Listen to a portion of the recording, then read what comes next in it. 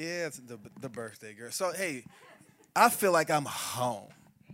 All right, and I have a powerful testimony that God has worked in my life. Honestly, because of some people in my past who were praying for me. All right, so that's like my A message. But can I give y'all my heart message? I'm gonna give you my heart. But the A message is pretty powerful. Like half y'all in the room have heard the A message. So the A message is this: in my family, I have a 200-year-old kettle pot.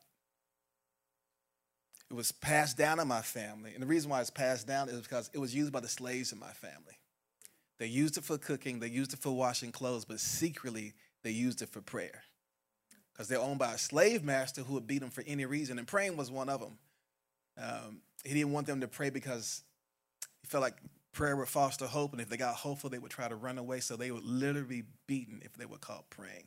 The irony is that they wanted their slaves to be Christians because they knew the Christian slaves made better workers, but they didn't want them to pray because they didn't want them to get hopeful and try to run away. But my slave forefathers there in Lake Providence, Louisiana, listen, they prayed anyway. They would go into a barn late at night to make sure their prayer meeting wasn't seen.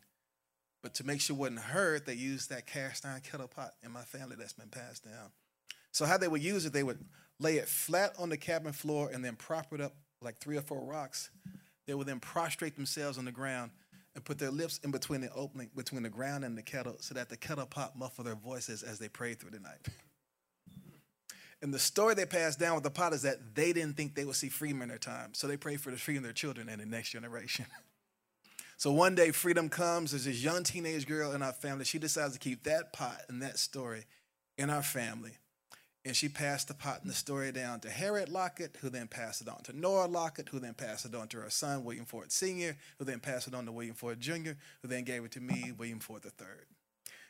So I've been taking that pot around the country to remind people, listen, yeah, that pot was using acoustic means to keep their prayers from being heard. But listen, Revelation 5:8 says there's a bowl in heaven, a golden bowl that catches our prayers, right? Every time you pray, it's collected not in a Tupperware bowl or a plastic bowl, but a golden bowl. Because that's how precious your prayers are to God. There's not one wasted prayer in heaven. Listen, I don't want to preach on that, but but it's the truth. Listen, there's a prayer bowl over New York City. There's a prayer bowl over this state. There's a prayer bowl over this nation. God's looking for a new generation to resource the prayer bowls. And so it's the prayers of that godly remnant of black Christian slaves, listen, that raised up these white Christian revivalists and white abolitionists who knew that if any person was a slave, was a Christian, they knew that person was their brother.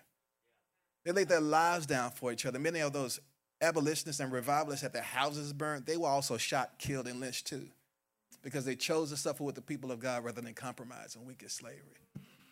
And so, I don't know, I just say this. People talk a lot about critical race theory right now, and it's a way that you can map out what racism has done in this nation. And I think it has a place. It kind of goes too far sometimes. We're saying every white person is a racist, every black person is a perpetual victim. But it does have this place in understanding what has happened with race in our nation. But here's the other thing. There's critical grace theory too. You can map out the healing hand of God through a remnant of people that God has used to bring breakthrough, to bring revival, to bring healing to our nation too. All right? And it's not a theory. I'll tell you why it's not a theory. So I was taking that pot around the country, but then I had this dream with Dr. King in it, where God dealt with me about my unforgiveness issues with the police in my area and the white people in my community where I experienced racism. And basically, God dealt with me about my unforgiveness issues. So I forgave, and I shared that with a good friend, Lou Engle. He said, hey, bring that pot to the Lincoln Memorial on MLK Celebration Day. We'd have a prayer meeting that day. There was a white guy who had a dream about the man over the event, Lou Engle. He didn't know who he was. He winds up coming to that gathering because of his dream. I came there because of my dream.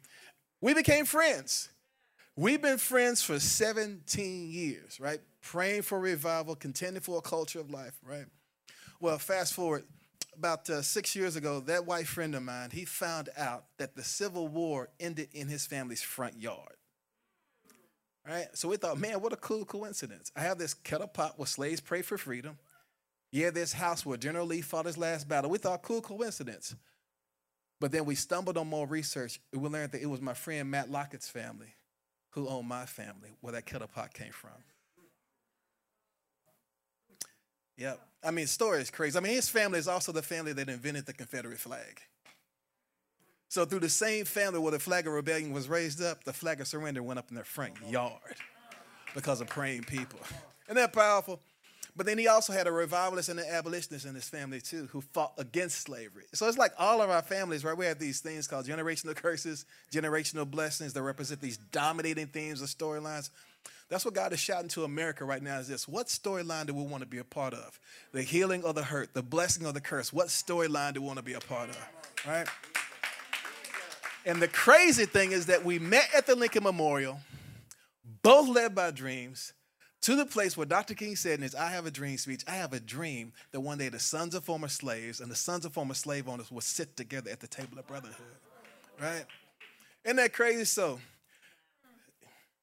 the craziest thing about it is some Hollywood producers who are amazing Christians, believers, been in Hollywood for 30 years, saw us in an interview, and long story short, after attorneys going back and forth, we finally have movie rights done for our book that we wrote called The Dream King. And it's going to be turned into a film.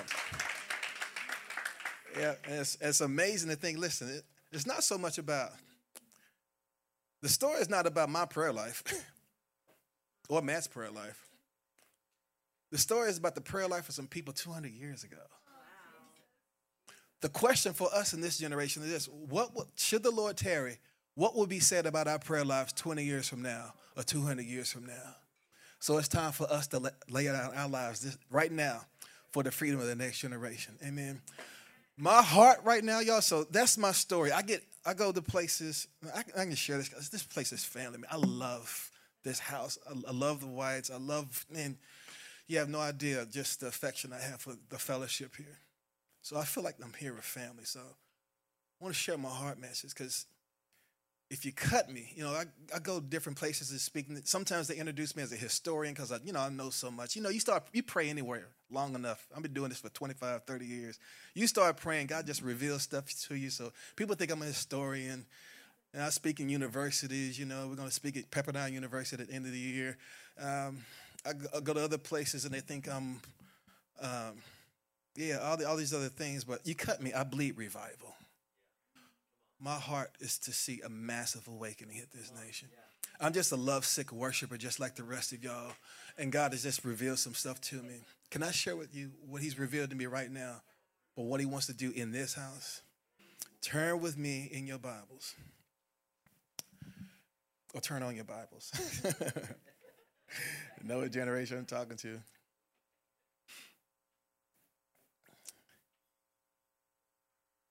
Go to Exodus.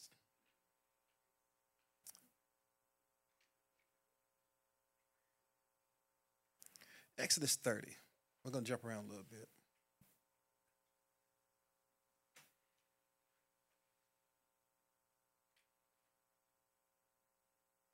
Exodus 30, verse 22. Moreover, the Lord spoke to Moses, saying, Tuck also for yourself the finest spices of flowing myrrh, 500 shekels of fragrant cinnamon, half as much, 250, and a fragrant cane, 250, and of acacia, 500, according to the shekel of the sanctuary, and the olive of hand. You shall make of these a holy anointing oil, a perfume mixture, the work of a apothecary. That's what some translations say. The work of a perfumer. That's what mine says.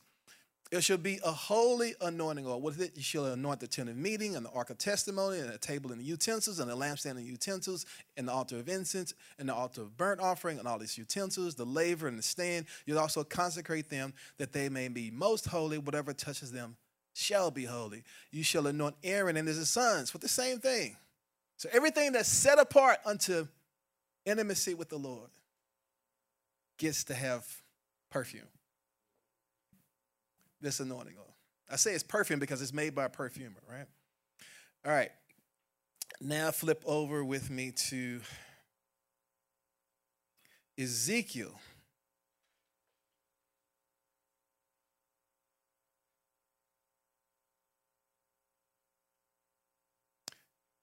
Ezekiel 44. starting at verse 10. But the Levites who went far from me when Israel went astray, who went astray from me after their idols, shall bear the punishment for their iniquity. Yet they shall be ministers in my sanctuary, having oversight at the gates of the house and ministering in the house. They shall slaughter the burnt offering and the sacrifice for the people. Everybody say, for the people. And they shall stand before them to minister to them.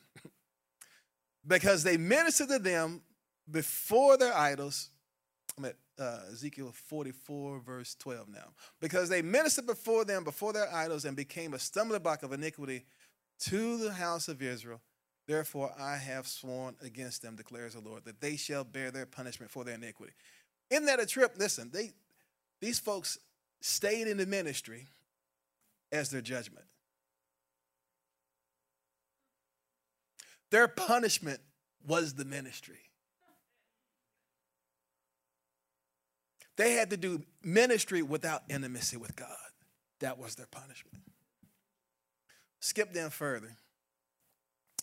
He says, but the Levitical priests, the sons of Zadok, who kept charge of my sanctuary, when the sons of Israel went astray from me, shall come near to me to minister to me, and they shall stand before me to offer the fat and the blood, declares the Lord. They shall enter my sanctuary. They shall come near to my table to minister to me and keep my charge. It shall be that when they enter the gates of the inner court, that they shall be clothed with linen garments, and wool shall not be on them while they are ministering in the gates of the inner court and in the house.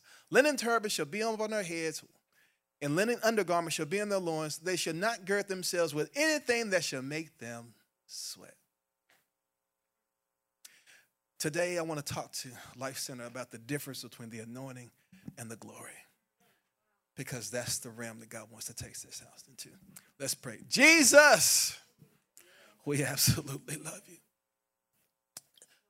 God, we so thank you for your presence in this house.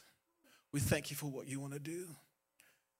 And with all that we've gone through, Lord, in this threshing floor season that we've been through, Lord, where all the props are gone, and social distancing, revealing the social distance in our hearts,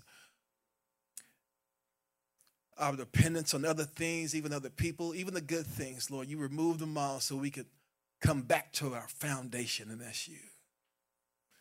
But God, we thank you that it's in these times, the times of refreshing come from the presence of the Lord. And you show us the real reason for why you deposited what you deposited on our lives. Forgive us for our false finish lines and hyping every little trickle into something we call revival when, Lord, it was just a preparation for a massive outpouring. So, God, we ask you to give us the grace to respond to your voice in this thing. In Jesus' name, all God's people said, amen and amen. So, we're at a time right now where you ever notice left and right, you see people who have fallen away from the faith, especially in these troubling times. People even doing one or two things. I've seen the hunger level in churches go to a whole other level. All over the country. I've seen that, experienced that here in worship today. It was so powerful. But then also, too, just the turmoil that's going on in people's hearts, people falling away from the faith. Can I give you like 4 reasons why we see that happening? One is we have people who have basically taken on a formulaic understanding of what it is to follow Christ, right? First one is the life over God concept, life over God. Like, I don't need God. I just need a good set of principles to live by, right? That's what the atheist does, right? I don't need God. I just need a good set of principles to live by. I just need a Santa Claus or something like that in my life, where I can expect good things. But then you have the divine atheist in the church, right? Who worship God the Father, God the Son, and God the Holy Bible. We need the Bible. But we need the Holy Spirit to help us illuminate and understand that Bible, all right? And so when you try to live out just a bunch of good principles, what happens? So at some point in time, those principles will fail you when your formula breaks down and you need to hear the Holy Spirit on how to respond to different things. Then when that happens, people get disillusioned. They get disillusioned, setbacks happen, and they fall away from their faith. The other one is life under God, life under God. That's the person who wants to live out their life in sinless perfection and try to legalistically live by a set of rules. And they think, okay, if it's like that person that's living in some remote village that worships the rain god. And as long as they do the libation right, and as long as they do the dance right or whatever, when the rain comes, like, oh, it's because we did this right. But when it doesn't happen, I gotta work on my formula again. Well, the Christian that does that does the same thing.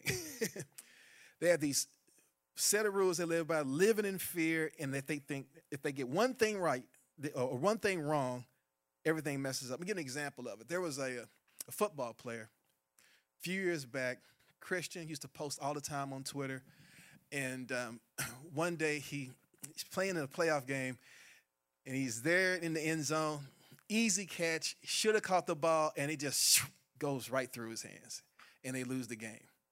He gets on Twitter, and he blasts God. He actually gets on Twitter, and he says, God, this is how you treat me after I worship you 24/7? Like Jesus is the one with the butterfingers. No, it wasn't Jesus who dropped the ball, bro. It was you. And he got disillusioned. Thankfully, he didn't leave the faith. But it's a good example of what it looks like when you think that, okay, if I do everything exactly right, then things are going to. That's not how it works all the time. Then the other one is life for God, the life for God person. That's the person who they think, you know what, if I just take up this cause, God's going to like me more.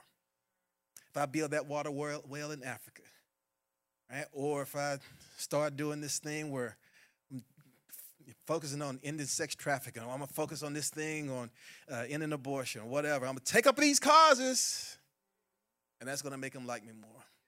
God already loves you, right? But what happens is sometimes we put the cause in front of Christ. And then when the girl that you've been helping with sex trafficking goes back to the pimp, and the person you've been trying to counsel against the abortion has it anyway, or whatever, people get disillusioned, and I've seen people walk away from the faith. Right? Those are some of the ugly ones, but let me tell you what the worst one is. The life from God mentality.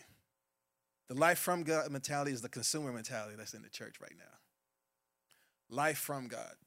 In other words, God's my genie in a bottle, and if I do things right, then he's going to do this stuff for me. So give an example of what I'm talking about, the consumer mentality.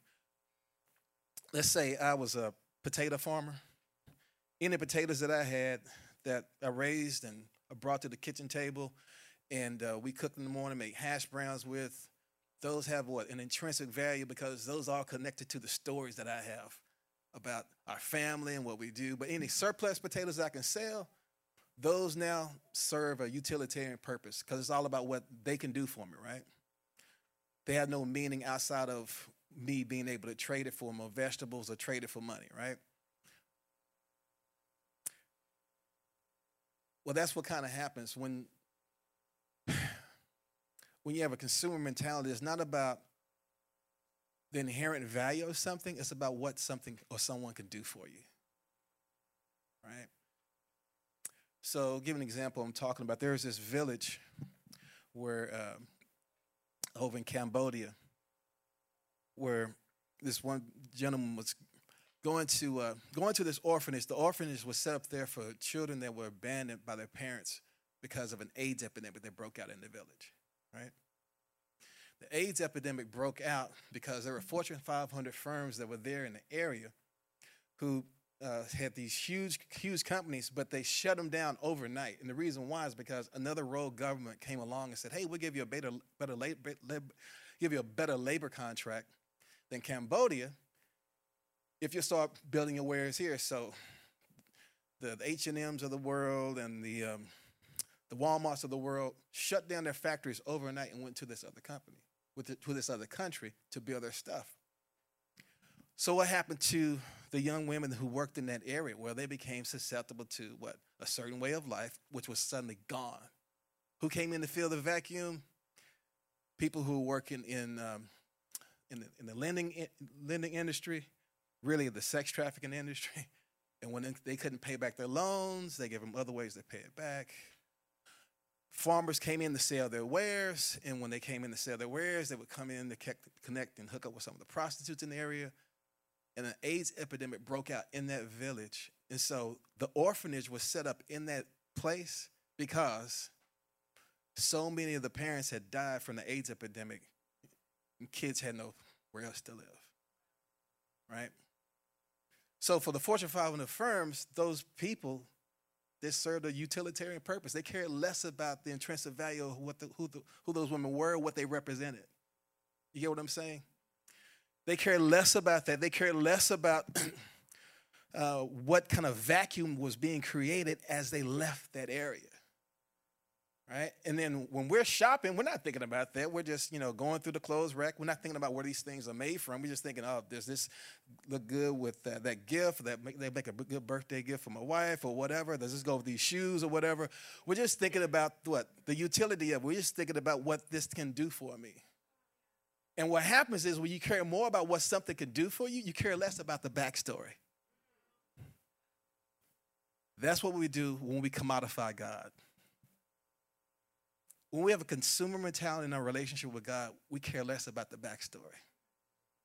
We care more about what he can do for us instead of who he is and what he's already done. What it looks like is something like this. You know that story about you dying on the cross and rising from the dead? That's good stuff. But do you have something like for this problem with my hip?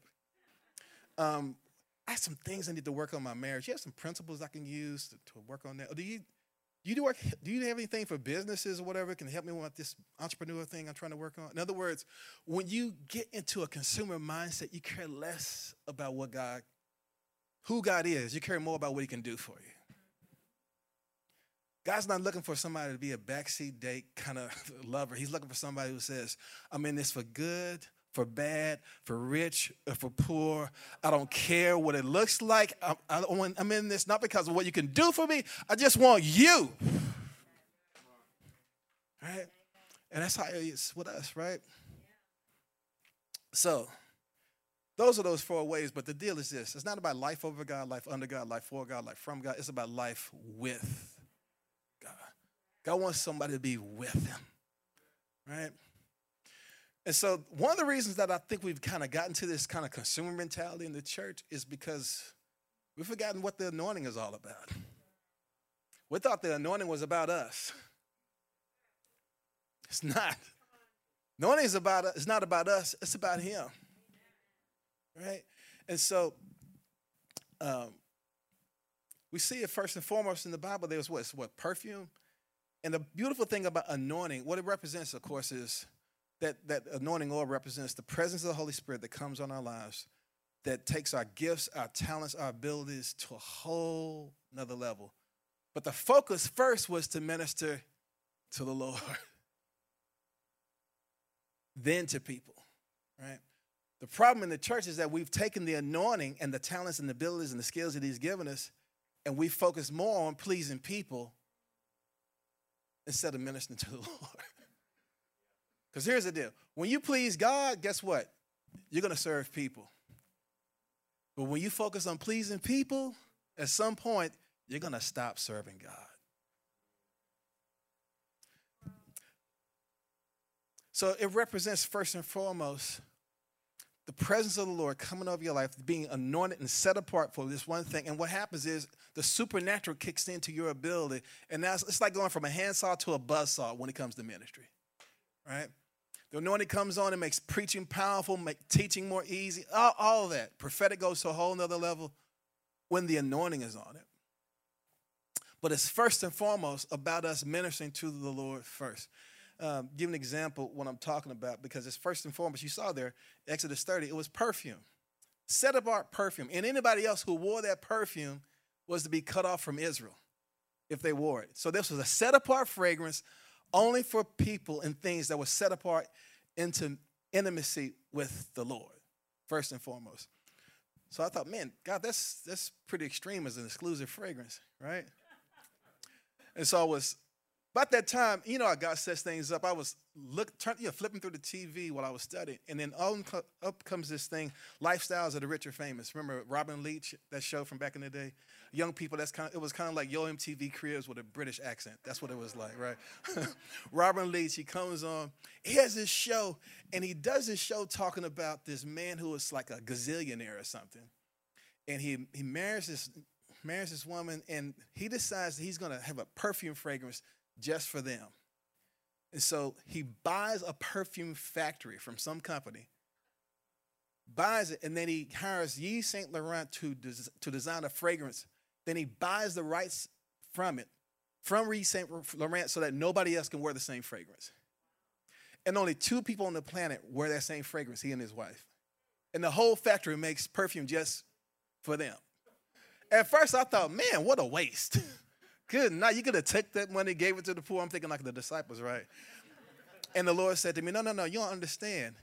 Before that woman ever enters the room, if the wind is blowing the right way, shoo, he knows that his beloved has come on the scene.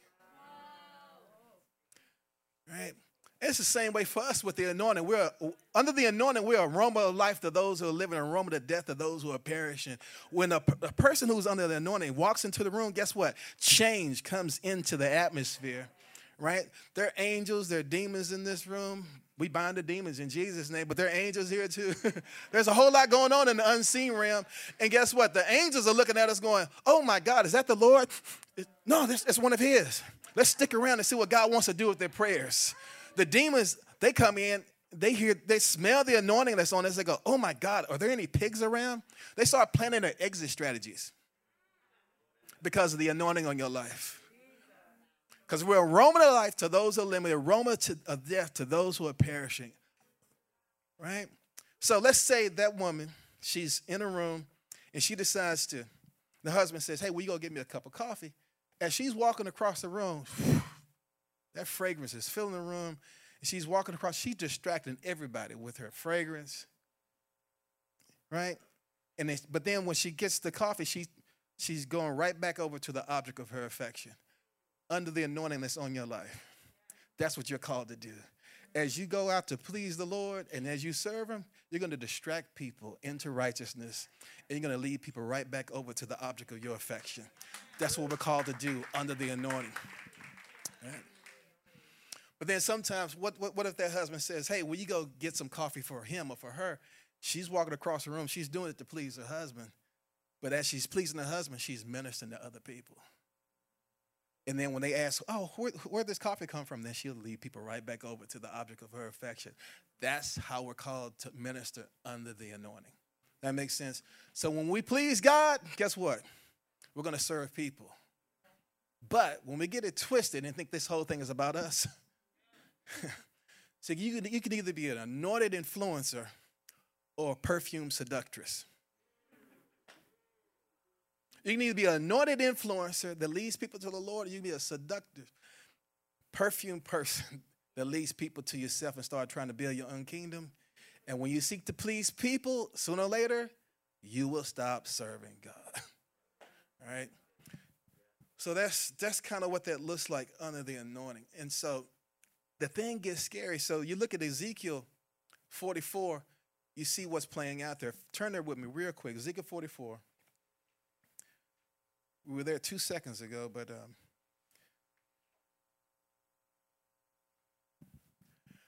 so these priests in verse 10 were the ones who were, the people had been led astray into idolatry, and the priests at the time, they were focused so much on people pleasing that they let the people go along with it. So the Lord says, okay, here's what's going to happen. But the Levites, verse 10, who went far from me when Israel went astray, who went astray from me after their idols, shall bear the punishment for their iniquity. Yet they shall be ministers in my sanctuary, having oversight at the gates in the house and ministering in the house. They shall slaughter the burnt offering and the sacrifice for the people.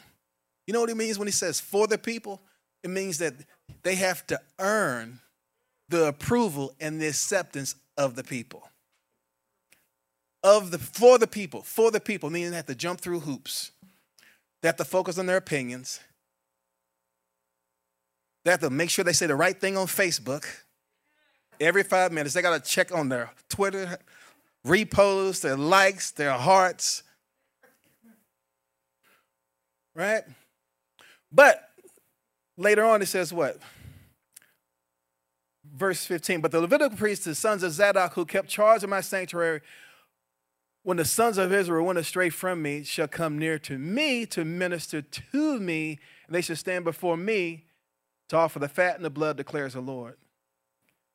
Linen turbans, verse 18, shall be on their heads and undergarments. They shall not gird themselves with anything that shall make them sweat. Right? In other words, they didn't minister for the Lord. It said they got to minister to him. Not for him, but to him. In other words, they already have his approval. They already have his acceptance. They don't have to jump through hoops for God. Do you know that salvation is a gift? And if you earn it, it wouldn't be a gift. And there are people still trying to jump through hoops to please God when they already have his approval and acceptance. He's not like our earthly fathers in any shape, form, or fashion.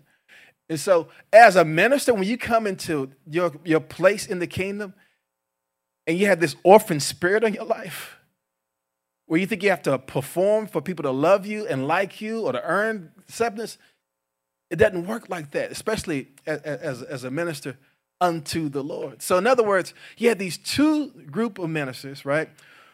One doing it for the people and jumping through hoops. Another group that's ministering to the Lord. And here's the thing that's interesting about this, y'all. They both were anointed. Both groups were anointed because you had to be anointed to minister. The only thing that differentiated one from the other, that people could tell who was legit and who wasn't, one group was sweating, the other one wasn't. Both of them smelled anointed. The only difference was one was sweating it out on Facebook, one was sweating it out, wondering what people were thinking about them, the other one was sweating it out, and their judgment was ministry without intimacy. That's what we have. Right? So you wonder why we see this leader fall away, that leader fall away. Y'all had some things happen here. I've had some things happen in Texas, friends around me, whatever. It's because at some point we focus more on pleasing people. And our Facebook followings or whatever. And sooner or later we stop serving the Lord. So one of the reasons why I think God allowed all this to happen right now, with COVID, quarantines, and everything, it was time to recalibrate our hearts. To get back what the real thing is, what the main thing is in this season and in this time. All right? So what does it look like to minister to the Lord under the anointing? You know, to me, the best example for it, go to Mark.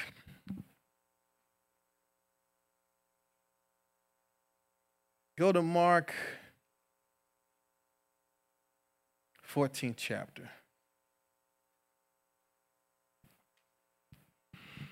This is Mary, right? Mary, Mark 14:3. Formerly the prostitute, right? Jesus cast 7 demons out of her, that Mary. She comes, she said, while he was in Bethany at the house of Simon the leper, reclining at the table, there came in a woman with an alabaster vial of costly perfume, nard, and she broke the vial and poured it over his head.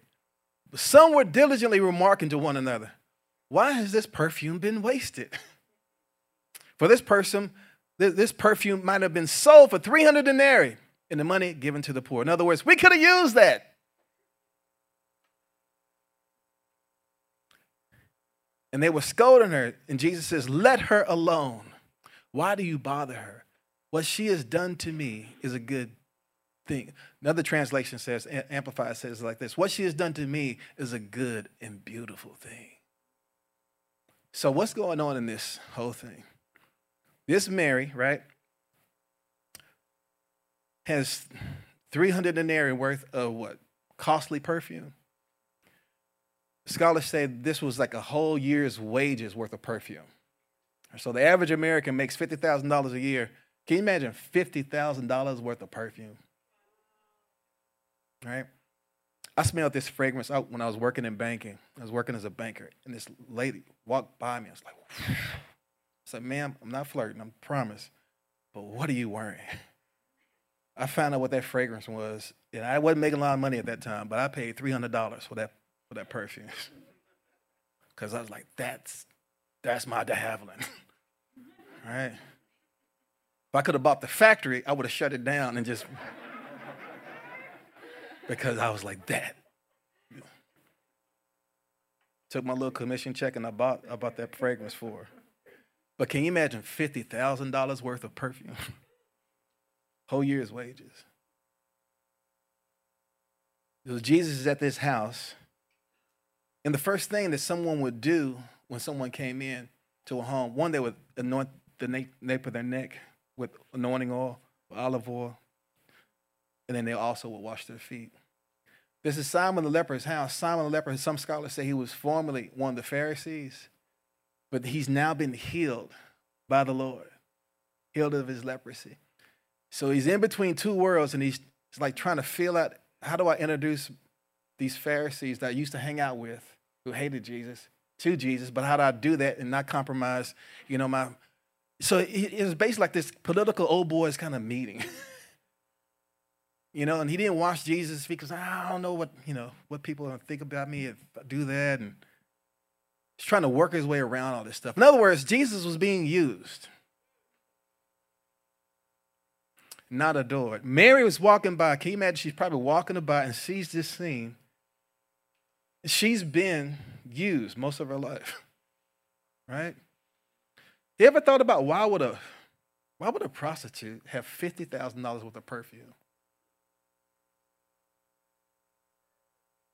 She basically had to trick herself and give herself another incentive to keep doing what she was doing because she felt so bad about what she was doing. She had to give herself another incentive. I'll give you an example of what I'm talking about. I remember 30 some odd years ago when I was in college and I went to a strip club with some friends of mine. It was one of the most humiliating times I ever had while I was there, because they paid for one of the young ladies to come over to our table, and they began talking to her. My friends began talking to her. But she began responding with answers that related nothing to what we were talking about or anything. Then I realized, oh my God, she's not here. I mean, she's right here, but she's not here mentally. She has to put herself in a totally different place to be in this room. She can't even be in this moment because she feels so bad about what she's doing. She has to set up another set of rewards to trick herself to be in this moment. She's not here. You're talking about a buzzkill. That was my last time in one of those places. I was like, man, that's somebody's daughter. And it messed with me. Well, that's what it was for Mary. Mary, every single illicit encounter that she had with a man, she was thinking, you know what? One day, it's all going to be worth it. And I'm going to meet a man that's going to make all this worth it one day. So she's thinking about all this money she saved up to buy this perfume for the one man that's going to make it worth it all. Being used and used and used over again. But she walks by this room and she sees Jesus being used in some political game or whatever. And game recognizes game, right? She looks and then she goes, the way I picture it, she sees what's happening. Sees that he's not being honored.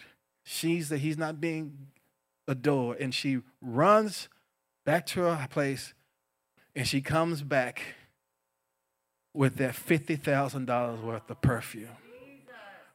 Because she thought, I'm never, ever going to meet another man that's ever going to mean this much to me. The deliverance that she went through, all the things she had gone through, and how Jesus valued her and didn't use her. She rushes into that room and breaks it at his feet and pours it over his head. Fills the whole house, because that's what happens with the anointing. It changes the atmosphere. But what did the disciples say? His followers, where were those followers? What did they say? We could have used that. Listen. Some people are meant to be adored and not used. God is one of them. He's meant to be adored and not used. People are meant to be adored and not used. Do we have to take every worship song and shrink wrap it and put it out on iTunes? Some things are meant to be adored and not used. You know why we don't value prophetic artwork in the church and we don't see a lot of it? Because we don't see, a lot of pastors are saying, man, well, that'd be cool, but can we take that and sell it? Can we just have some things in the church that we just have an intrinsic, inherent value for it? Come on. There are things there are encounters I've had with the Lord that are not in anybody's book, because lovers keep secrets. Not everything is meant to be used. But, it goes back to your worship. When you see that person that's there and they're crying out before God at the altar, and they're pouring out their heart and the tears are flowing, and other folks come by and say, it doesn't take all that. You know what God says to that?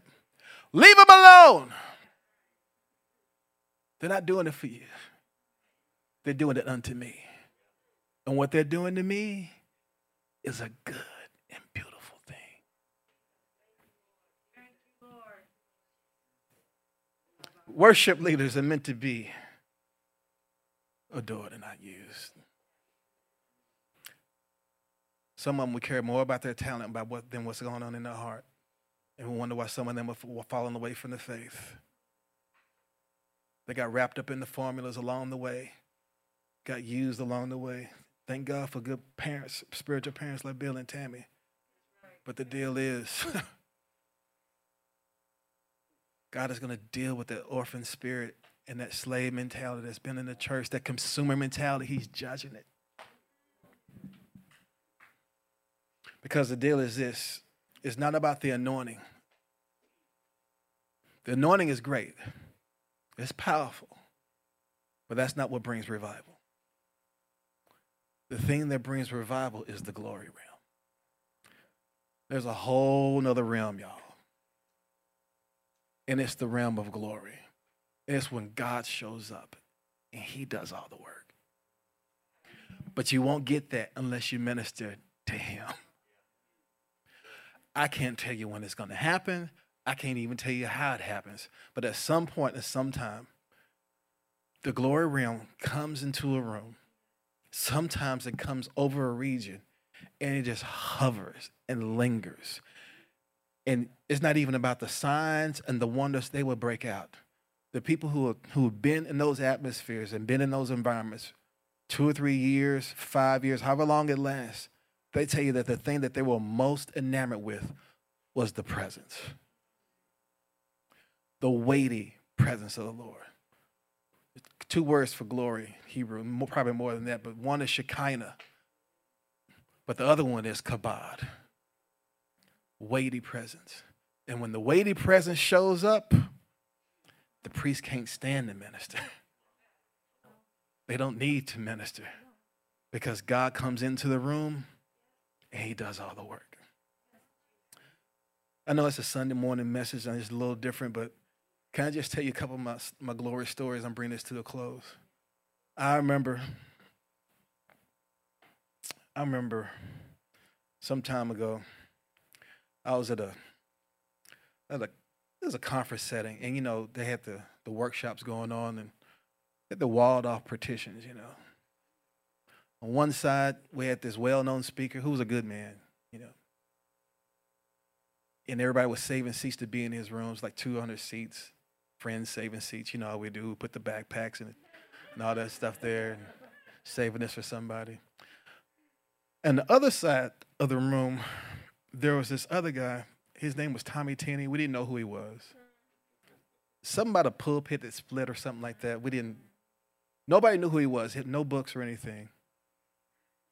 But we're in this room with the well-known speaker, and the people who couldn't fit in the room with this guy had to go into that guy's room, the Tommy Tenney room. So it's like 1994, 95. All of a sudden, while we're there in this guy's room, the walled-off partition begins to shake. And we're like, what is going on? And then we hear something like an airplane and a freight train trying to take off at the same time.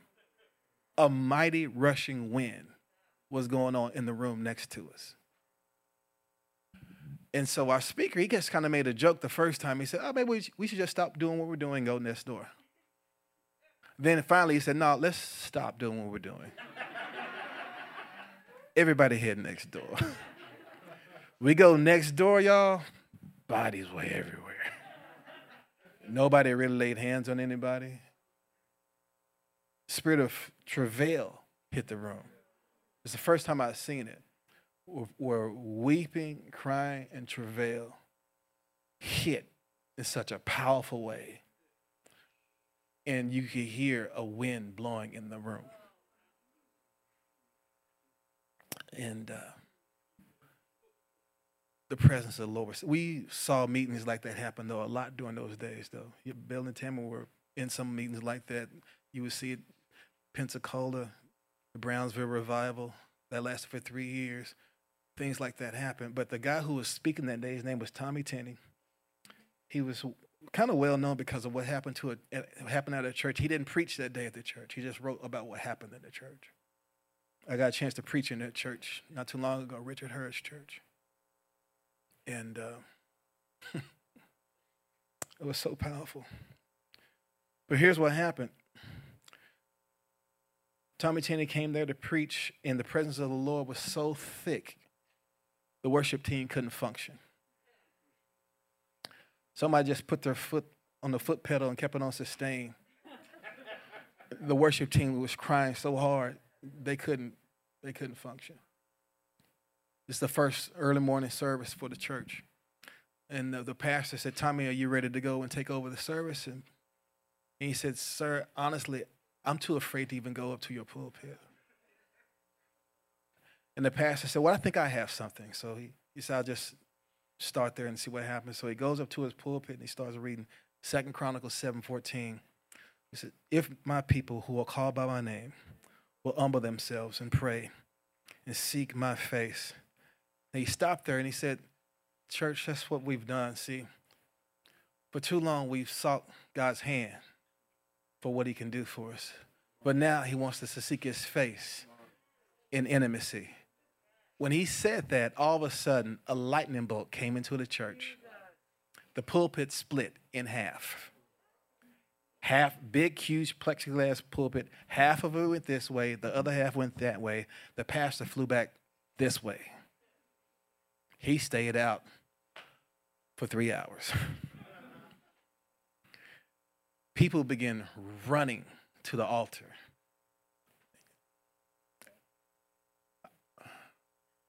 We need unity in the body of Christ, but you know what we need more than that? We need the fear of the Lord. That's right.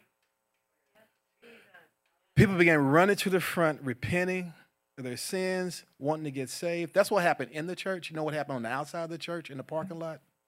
The presence of the Lord was so thick that on the parking lot, as soon as people, they thought they were coming early for the second service, but the first service was still going on.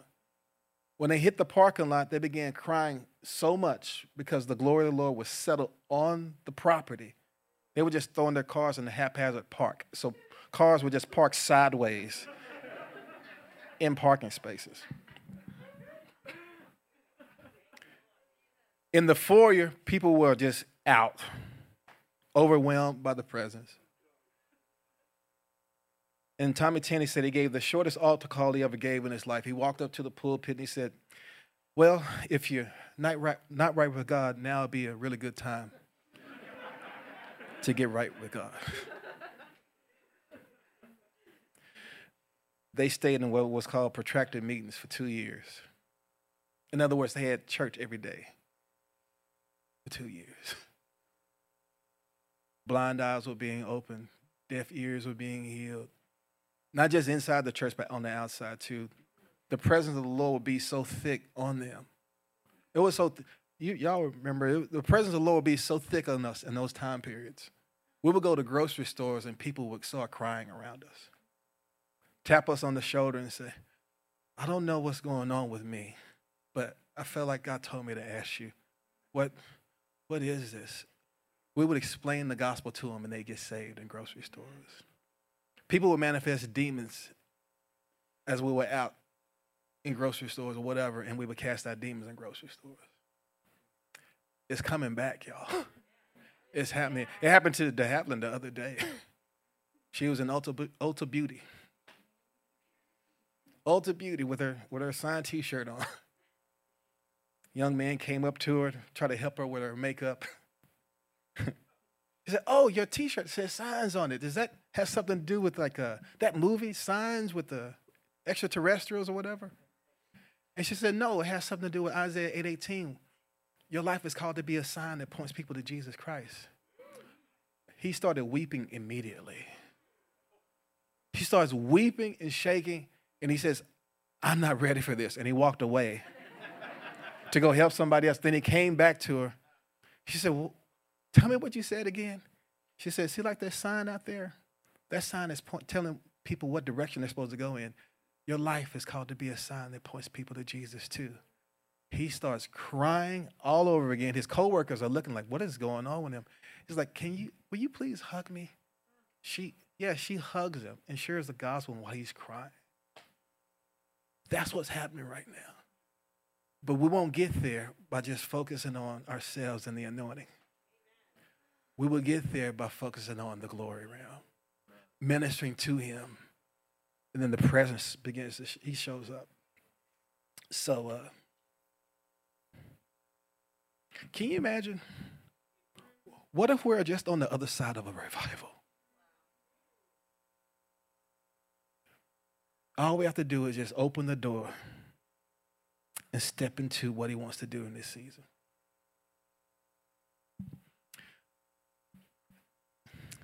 A year or so after that, a friend of mine actually sent me the cassette of that message that day that Tommy Tina gave. So powerful.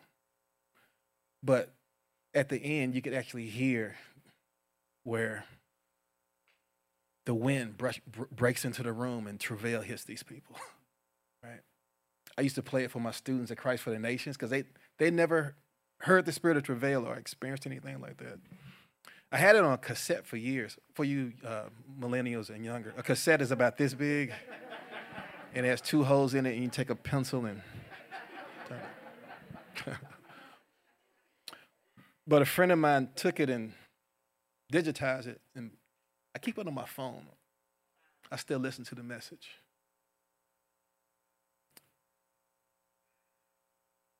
I'm starting to hear that sound starting to come back a little bit. Do y'all want to hear what I heard on the other side of the room? I'll play it for you just so you can hear it. Now, mind you, this is just 1 or 2. You know, it's 1990s. The audio equipment is not the best. But this is what I heard on the other side of the room. The person next to you, unless you know God will come in the midst. I can't hardly talk. God will come in the midst.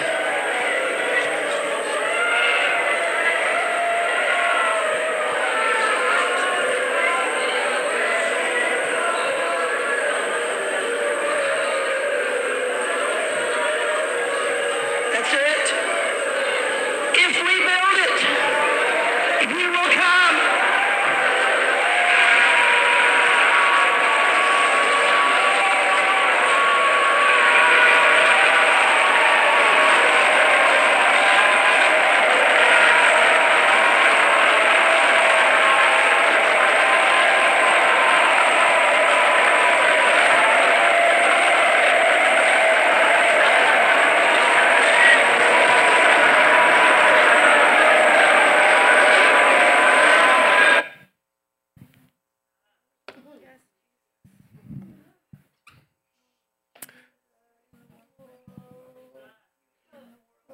I'm just here to tell this generation, listen, there's a whole nother realm. There's something beyond E minor. There's something beyond smoke machines. I'm for anything that's going to remind me of what heaven looks like. But I'm just saying, let's not settle for false finish lines. God wants to release his glory. And I believe he wants to do it here. So, Father, we come before you right now. Just however you want to posture yourself, I just want to pray. I just want to pray, God. I just want to come before you. And I just want to ask first for forgiveness, God. God, would you forgive us?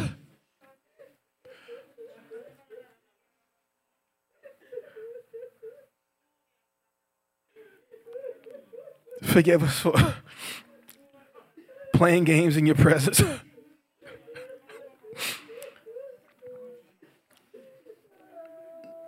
God, forgive us for using the anointing to build our own kingdoms. Forgive us for how we use the anointing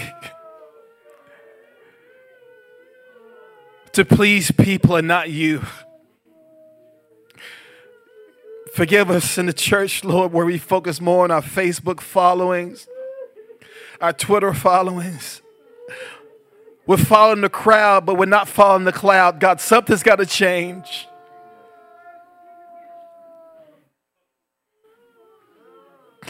We love you and we thank you for the anointing, but it still smells like man. Something's got to come into the church that doesn't have the smell of man on it. So God, we ask you, forgive us even for, Lord, the way we've used people. We've used talent. And we've cared more about what people can do instead of who they are. We have worship leaders that have walked away from the faith. We have pastors and leaders that have walked away from the faith because we care more about their performance and their talents instead of their intimate relationship with you. God, forgive us. People are meant to be adored and not used. God, forgive us while we use one another. But more than anything, God, forgive us for how we've used you. Forgive us how we've used the anointing. Forgive us how we've pimped your presence.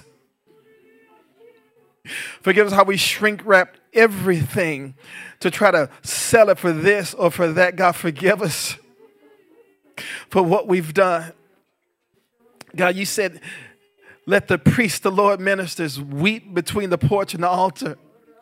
God, we pray for a brokenness to come over the church in this hour where the priests, your ministers, will weep between the porch and the altar and put our brokenness on display, that we can show the world how to repent, that we can show the world how we all need a closer relationship with you. God, this thing is not some formula. Break the religious spirit off of your church in this hour. Would you deliver us from this consumer mentality? It's, Matthew 21, Jesus, he comes into the temple and he sees the ones with the money changers tables and everything, and he grabs a whip and he starts cracking the whip and he says, my house should be called a house of prayer, but you made it a den of robbers. But then, Lord, you got to the place where they were selling the doves and you became the whip. And you turned over those tables because doves represent your presence. And you're tired of people merchandising your presence. You're tired of people using. God, we become such consumer users. God, forgive us. But as soon as you said, my house should be called a house of prayer, all of a sudden the blind, the halt, and the lame, they ran to you. But the ones who wanted the religious system were running away from you. God, there's two crowds running opposite directions right now. The ones who want the system are going away from your manifest presence. But the ones who want your presence are running to you. So God, we come to you in this hour. We ask you. I just want to be part of that right crowd, God. I don't want the religious system. I want your presence, God. And whatever it takes to bring it, Lord, we use our anointing to minister to you. So God, break in. Break in. Just a few blocks away from here, there's a little street called Fulton Street.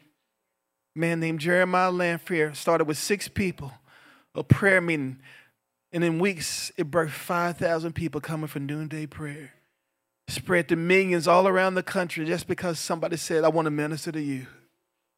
God, out of New York, once again, would you raise up those who will minister to you? Would you raise up those who will minister to you in this hour?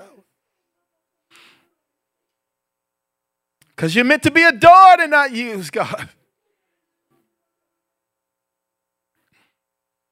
Break our hearts for the things that break your heart in this season. It's not about who's in the White House. So many people focusing on who's coming back. The Republicans coming back, the Democrats coming back. Oh, Jesus, you're coming back. Shift our focus, God. Break this political thing off your church. It's not about who we vote for. It's about who we live for. Left wing, right wing, the whole bird is sick. It's not about the donkey or the elephant. It's about the Lamb of God who's above the throne.